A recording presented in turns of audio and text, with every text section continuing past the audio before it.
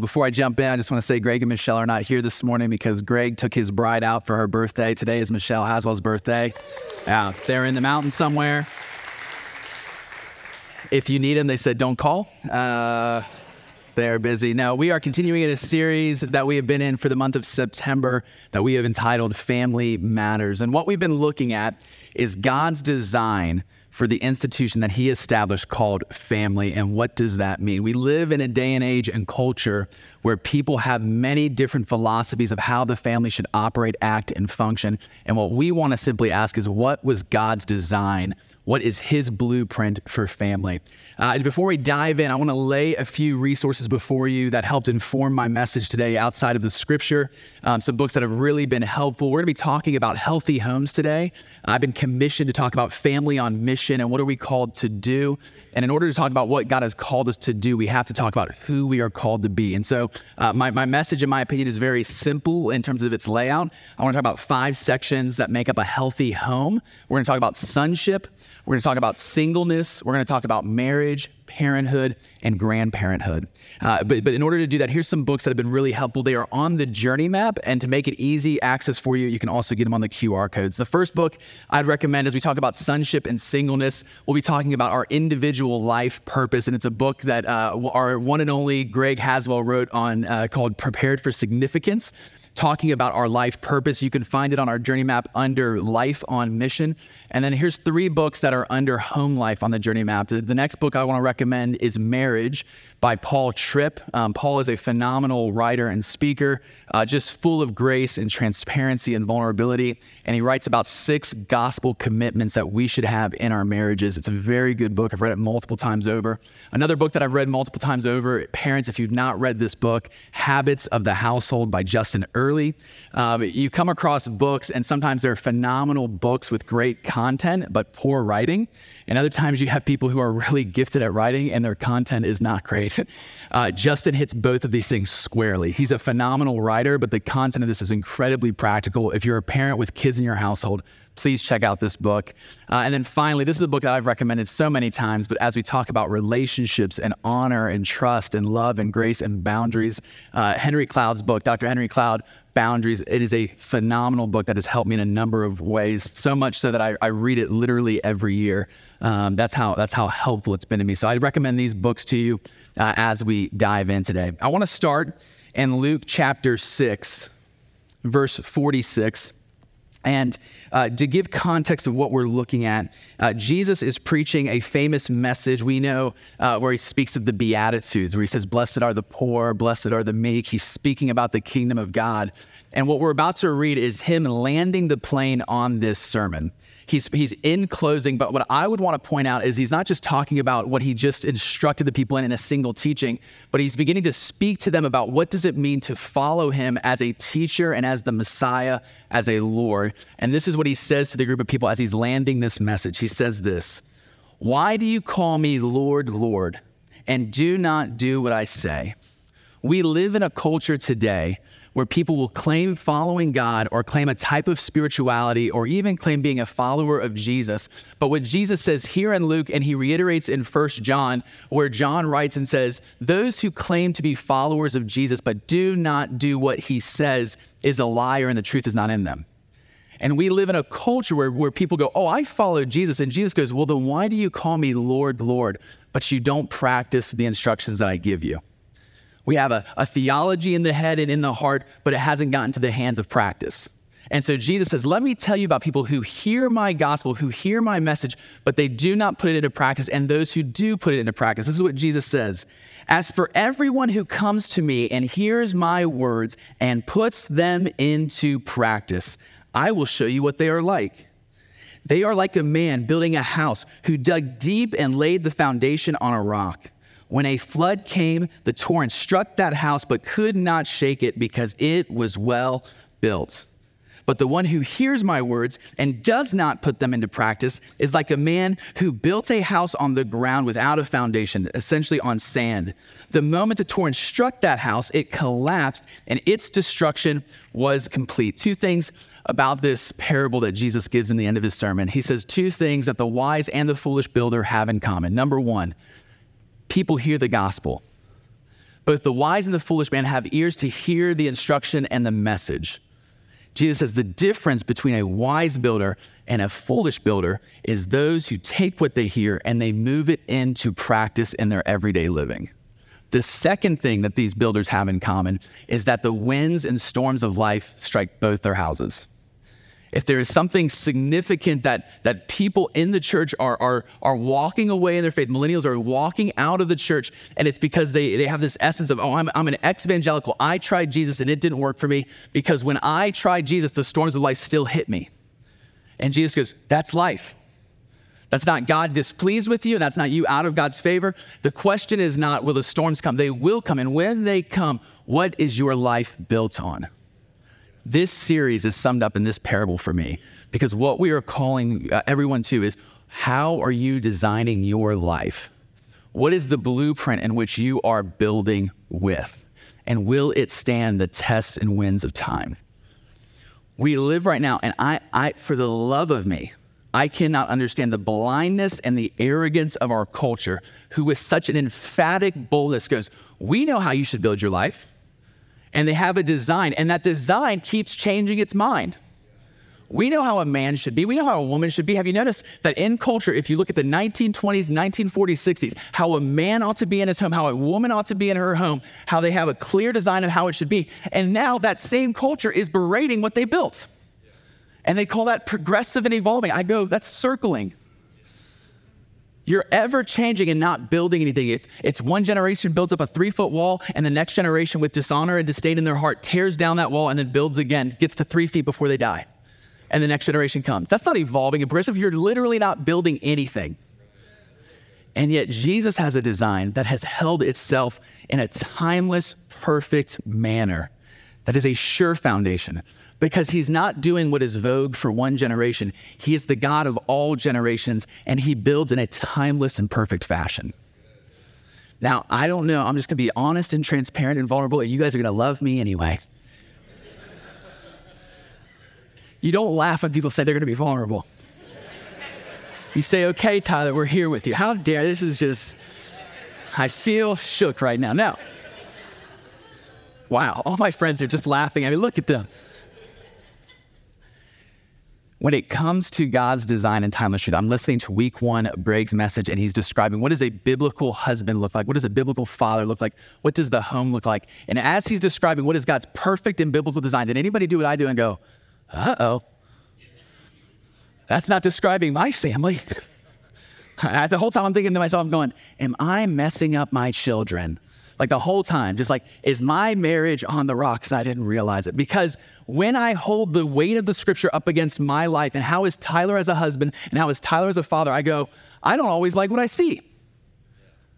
And so I just want to take a weight off us before we dive into scripture and our time together.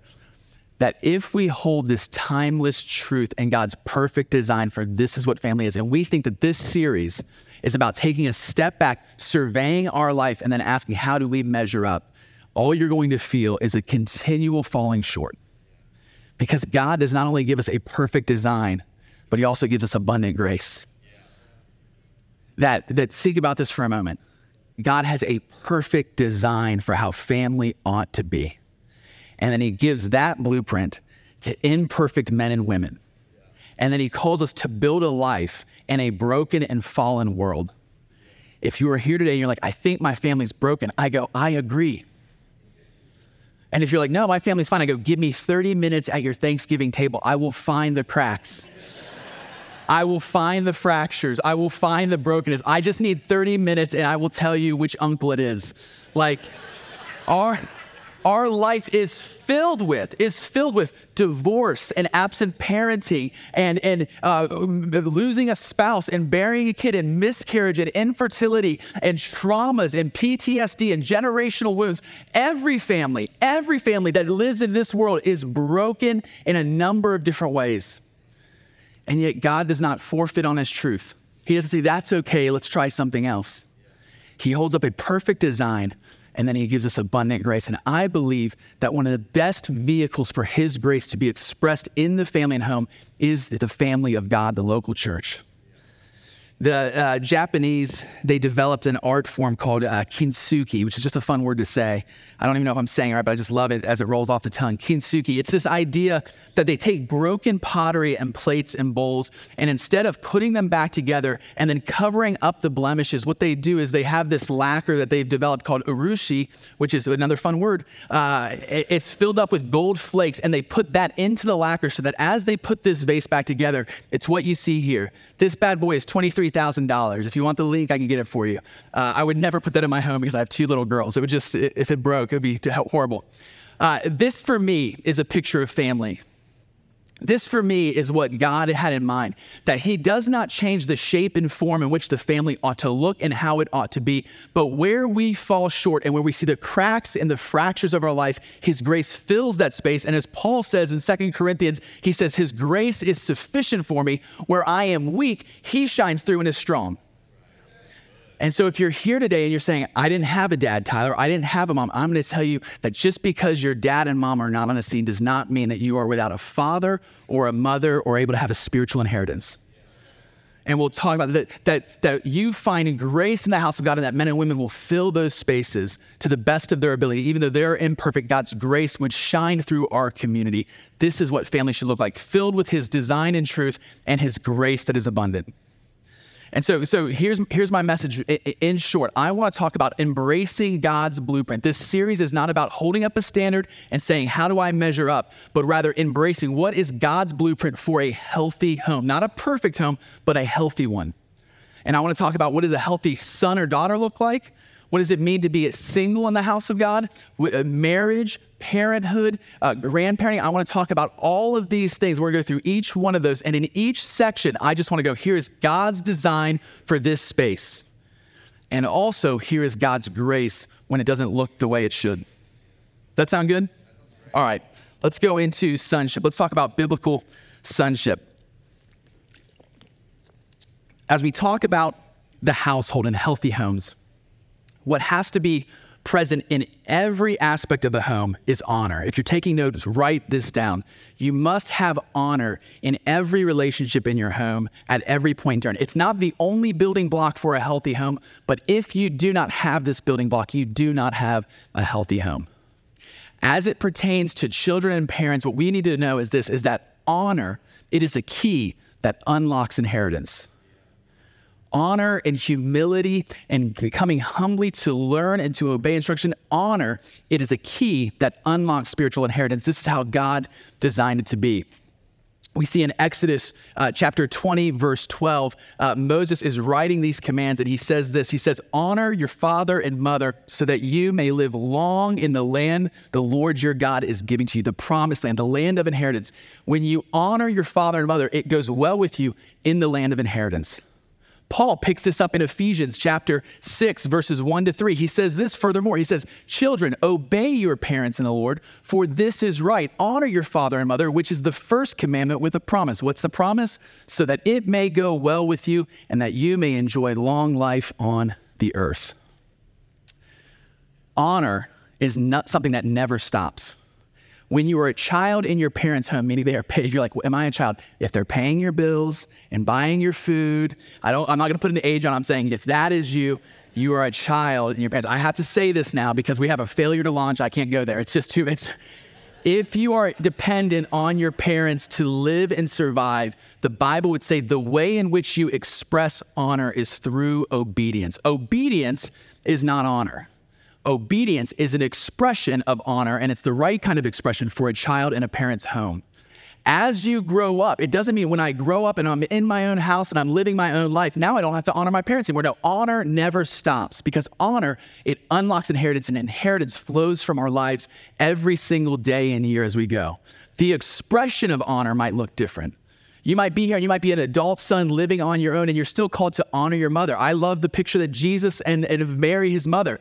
How does a son honor his mother when she is getting older in age and he is on his own? Through protection, from watching out for her interest. Perhaps your father has gone on to be with the Lord. Perhaps he's not in the picture and you have a space where God's grace fills that space and you honor your mother by protecting her and watching out for her. Daughters, you honor your mother through care and thoughtfulness. Send her a text. Let her know you're praying for her. Hey, I'm thinking about you today. Sons, we honor our fathers by partnering with them in the purposes of God that they have for us. As we lead our own individual homes, we partner alongside them and build something beautiful together. We honor. Ladies, you honor your father through admiration. Text him on his birthday, through Christmas. Hey, I was thinking about you. I just want to honor what I see as honorable. Honor never stops.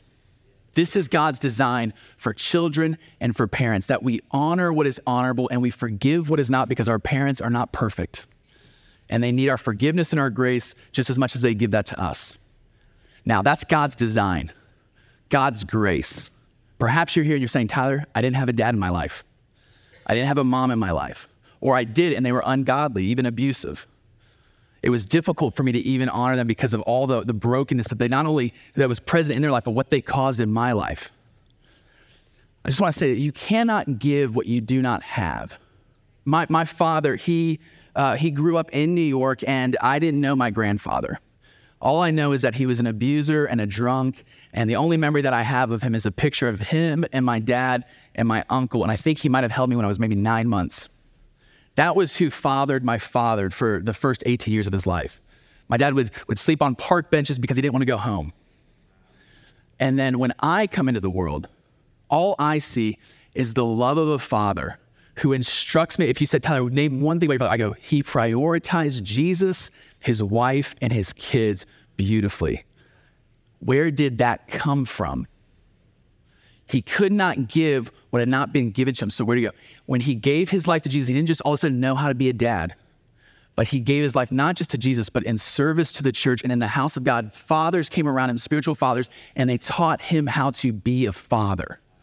So that now my inheritance, as I honor him, is one of, I don't know what it's like to grow up in a broken, fatherless home, but he did. If you're here today and you're saying, I did not have a dad, what I want to say to you, this room is filled with spiritual fathers and mothers. The way in which you access that, you go to them, and what I do is when I look at a man and I see fruit in his life that I like, he's got a phenomenal marriage, married to the same woman for 50 years, or he's a phenomenal master of his finances, or perhaps it's with his kids. I go to him, I don't go to him and say, teach me everything you know. I just go, hey, this fruit in your life, I want to honor that. Would you teach me? Practically, I go, can I buy you a steak dinner and ask you 21 questions? Who says no to that? I have many spiritual fathers who are teaching me how to humbly approach life, and this is what happens. Honor is a key that unlocks inheritance, and you are able to have it. Don't use the excuse of, I didn't have a dad. My dad could have used that excuse, and instead, he came with humility to men who came around him and poured into his life. Honor is a key that unlocks inheritance, and you're not too far gone to receive it. All right, I want to stay here forever, but I got to move. Let's talk singleness. I'd love to stay here for a little bit longer. Let's talk singleness. I'm excited about this one. Singleness, as we're talking about it today, is individual purpose. I want you to pause here. Even if you're married, if you have not written down a personal life purpose or mission statement, you've not defined that yet, don't hear anything else that I'm talking about except this. Find out what your life purpose is. Write it down and begin to practice it. As singles, individuals, I just want to say this. Your life purpose is not reliant on, it's not waiting on, it's not fulfilled by any one other person or any other stage of life, and it cannot be taken away from you.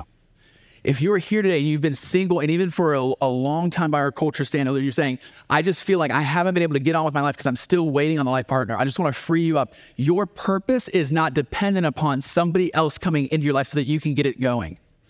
Your purpose begins right here and right now. Your life purpose. I love what Romans chapter, is it 9, 29, 11, 29? Bam. For God's gift and his call are irrevocable. 11:29, I was so close. I said 9 first. The call and gift that is on your life is irrevocable. When I married my wife, Nicole, I didn't begin my life purpose. I literally used my life purpose and go, hey, is Nicole the one for me? Because if her purpose is this direction and my purpose is that direction, we're not the one. That's not the one. This isn't Jerry Maguire. They complete me. One's a whole number, baby. That should be on the tweets. I don't know. On the X, whatever they're calling it now. One's a whole number, baby. How do we find our life purpose? How do we craft that? Here's the two things that helped me. I started working it through with a community of people, which I think community is really helpful to do this. But two things that I asked myself: what is the injustice that I can't stand for?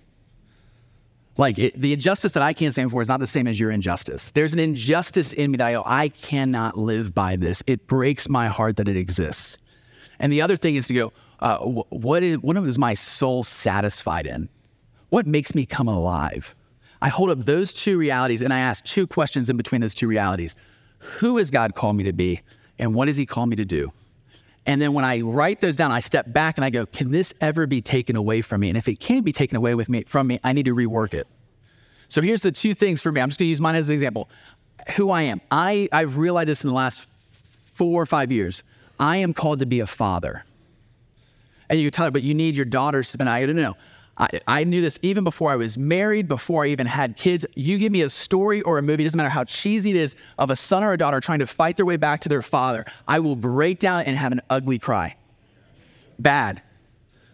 I don't need kids to go, what is a dad to me? It's what I see modeled in my own family's life. It is somebody who takes life and pours out their life for the sake of somebody else to succeed. It is a crime that we have fatherless homes. An absolute crime in my heart and spirit. I can't stand for it.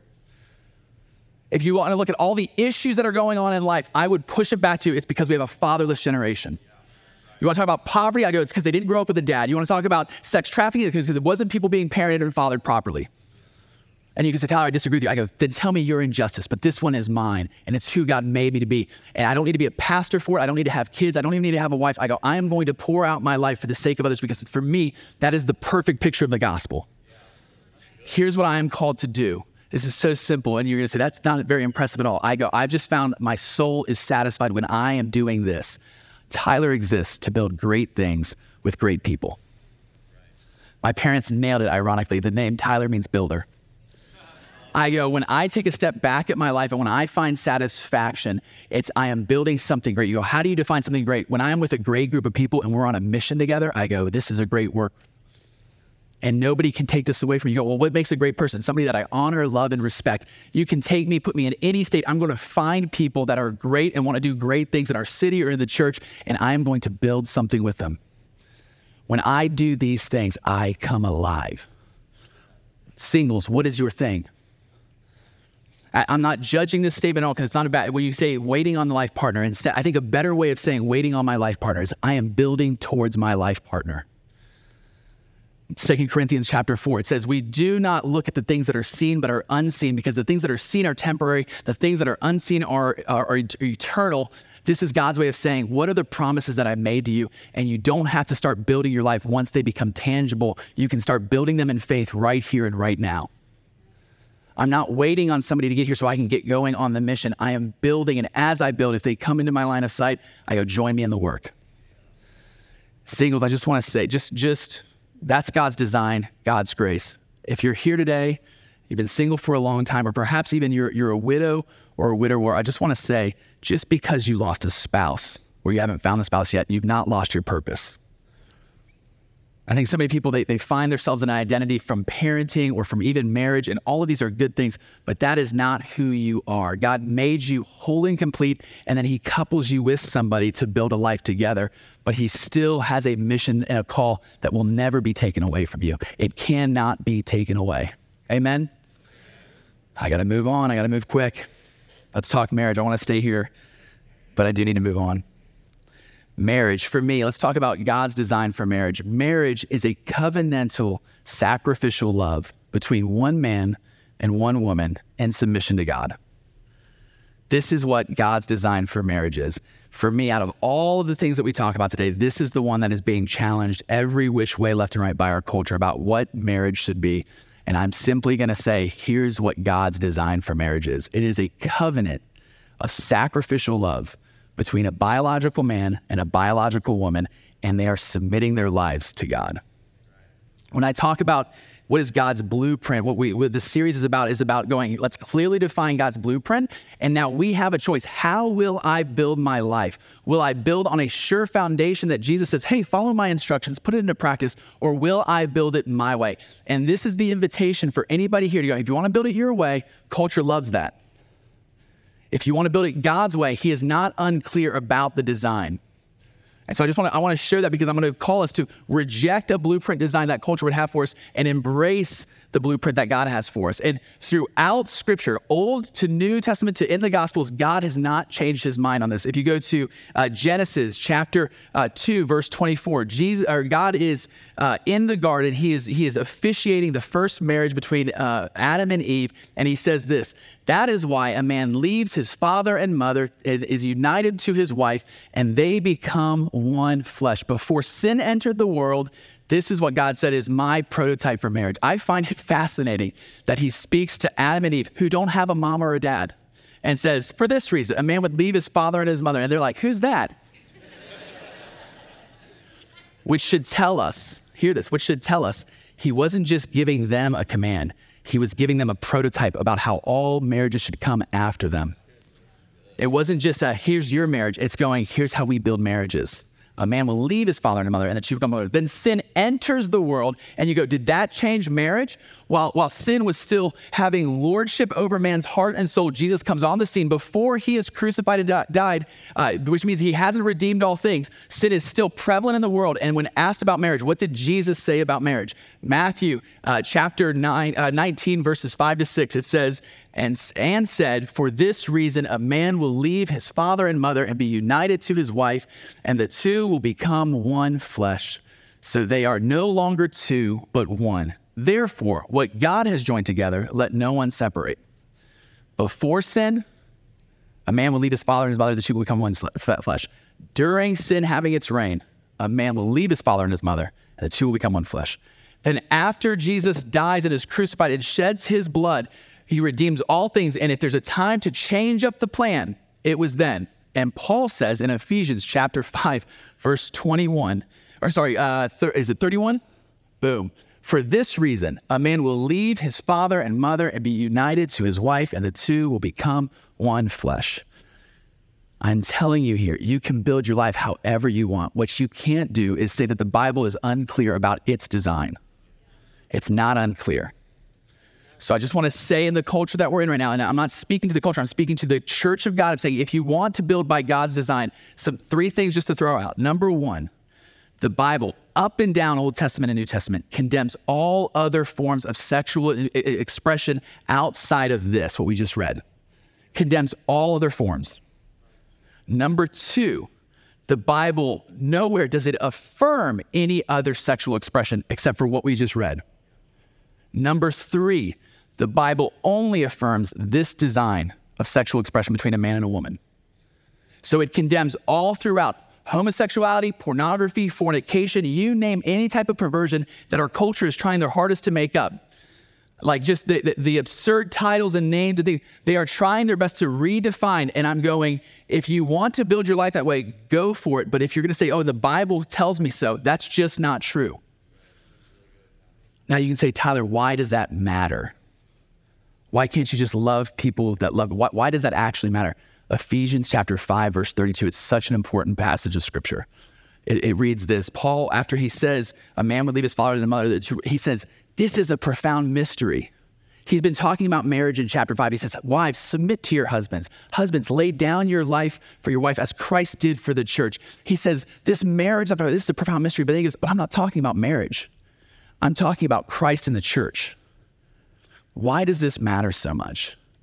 Because if people have a misinterpretation of what earthly marriage looks like, they'll never have a clear picture of the bridegroom, Jesus. If you misinterpret this, you'll never see this clearly. And the church exists so that people would know Jesus, the real Jesus. And Paul goes, if you can't understand these earthly things, you'll never understand these eternal truths about Jesus and his body, his bride, his church.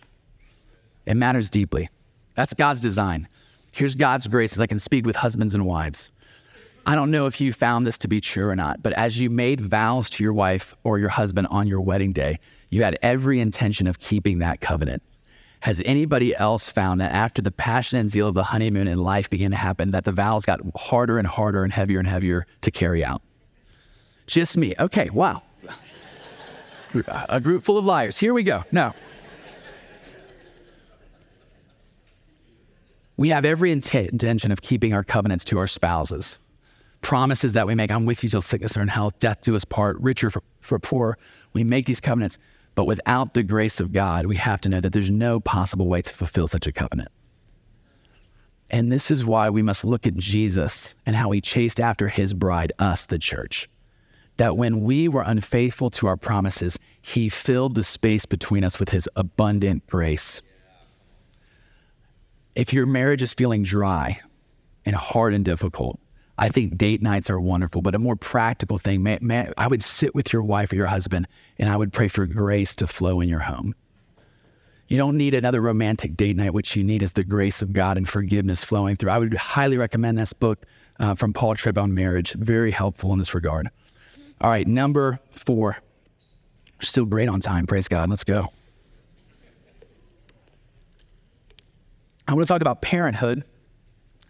But as it pertains to parenthood, Greg, I would just go to week 1 of this series. Greg went after family and parenting and directing your kids. And so he covered a lot of ground. For the sake of time, here's what I want to say about parenting. Parents, here's what we have to know and just settle in our hearts. And honestly, it's the most freeing thing that's helped me is that our kids do not belong to us. They don't belong to us. They belong to God. They don't belong to the government or the education system or the culture. They belong to God. And God only gave them one steward over their life. And it's imperfect men and women called parents. You are the most qualified, the most caring. The government doesn't have a right to them. The education system is not more qualified to instruct them. Culture wants to take from them. We are called to take care of them. It is our responsibility. And yet the most freeing thing to acknowledge is going, these kids do not belong to me. I don't own them. I'm not creating little mini-me's. I'm not forging them into what I want to be. I don't take all the woes of my life and I wish that I could be this way. The culture foolishly builds their kids with pride and an ego as little trophies and go, well, I wasn't the soccer star, but I'm going to make sure my sons are soccer stars.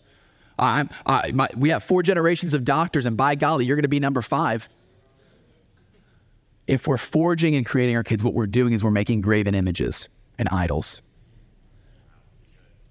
Parenting is not about forging your kids, but discovering who God gave you and teaching them how to submit to his will and purpose as you together reveal what that thing is. I look at my daughter. And I see so many brilliant things of her mom in her. I look at my daughter and I see parts of who I am in her, and I love the gift that God has given me in that. To see your kids smile and you go, I recognize that smile. I love that. But then there's an other that's not Nicole or myself, that is just all Evie. And I go, God, tell me what you've given me here.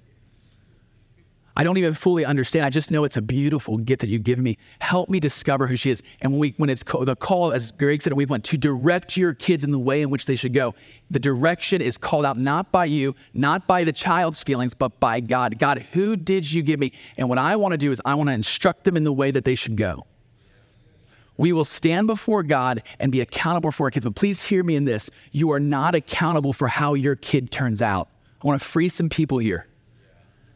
You're not accountable for how your kids turn out because they don't belong to you. They belong to God. I cannot save my little girl's heart. All I can do is put kindling around their heart. So when the fire of the Holy Spirit comes and he begins to breathe on it, there's something that I've put around it that would catch fire. But it is not my responsibility to make sure that they turn out to be a success in life.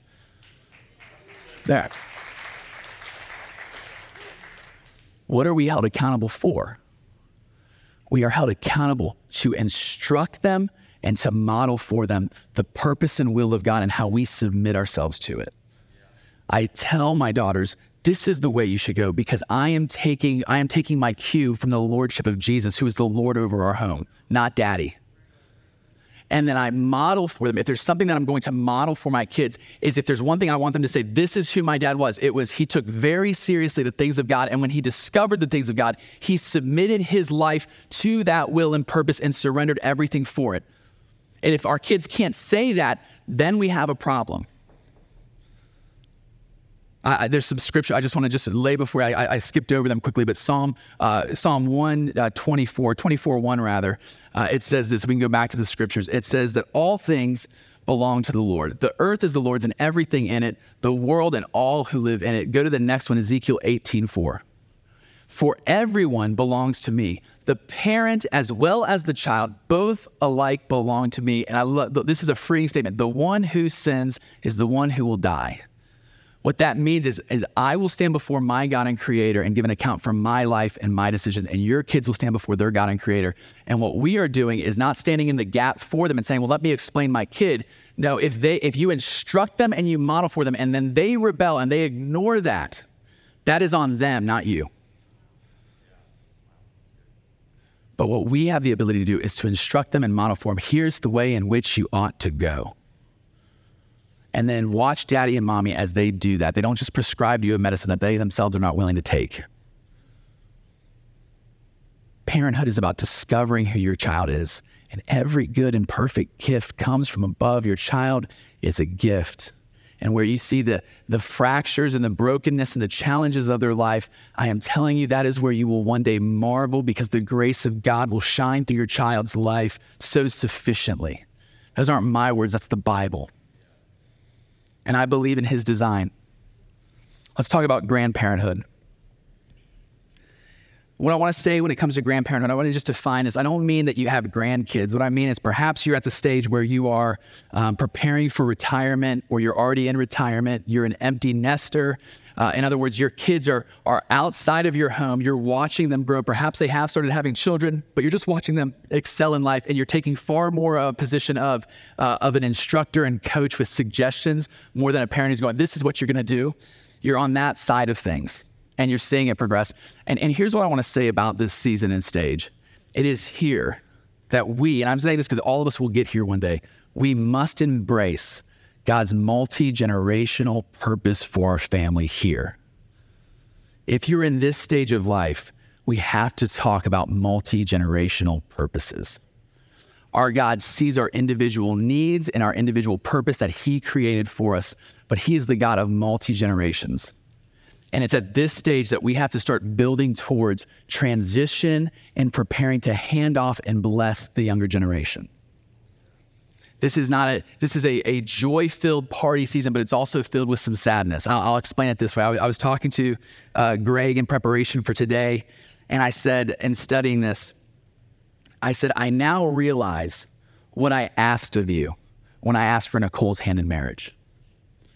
And God, what he required of Greg, he's now going to require of me twofold, because I have two little girls. When I came to Greg, think about this for a moment. If you're in this season, I'm not just talking about kids. I'm talking about maybe you built a business or a ministry, or you've built something in your life that is of value, that is prominent, that is amazing. And the Lord would ask you to give this with blessing to the next generation. Greg and Michelle, they raise an infant little girl into a young lady. They are with her when she is sick and she's feverish, and they're sleeping in that uncomfortable recliner chair all night so that she can sleep and they get no sleep. They are feeding her, because if they don't feed her, she's not going to make it. They're changing her diaper. They are with her in the highs of life, celebrating birthdays and ceremonies and excitement. And they're with her, holding her and crying with her when she experiences the losses in life and heartache. And they do all of this work, blood, sweat, and tears, and they raise this little girl. And then all of a sudden, some guy comes in with a smile and charisma.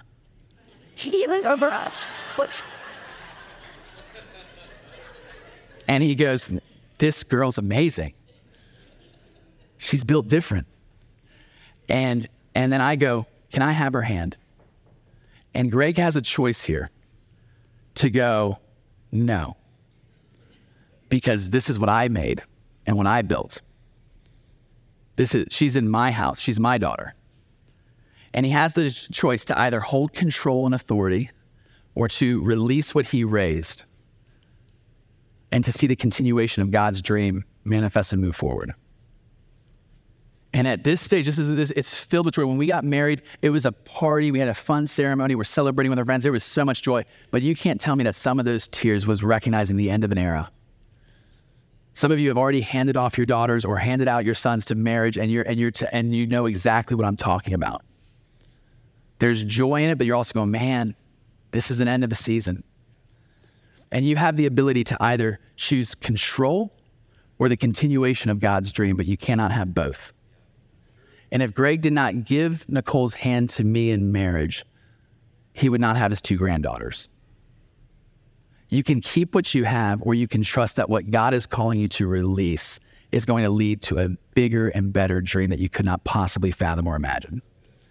We have to come back to the principle of leaving and cleaving. A man will leave his father and mother and join to his wife.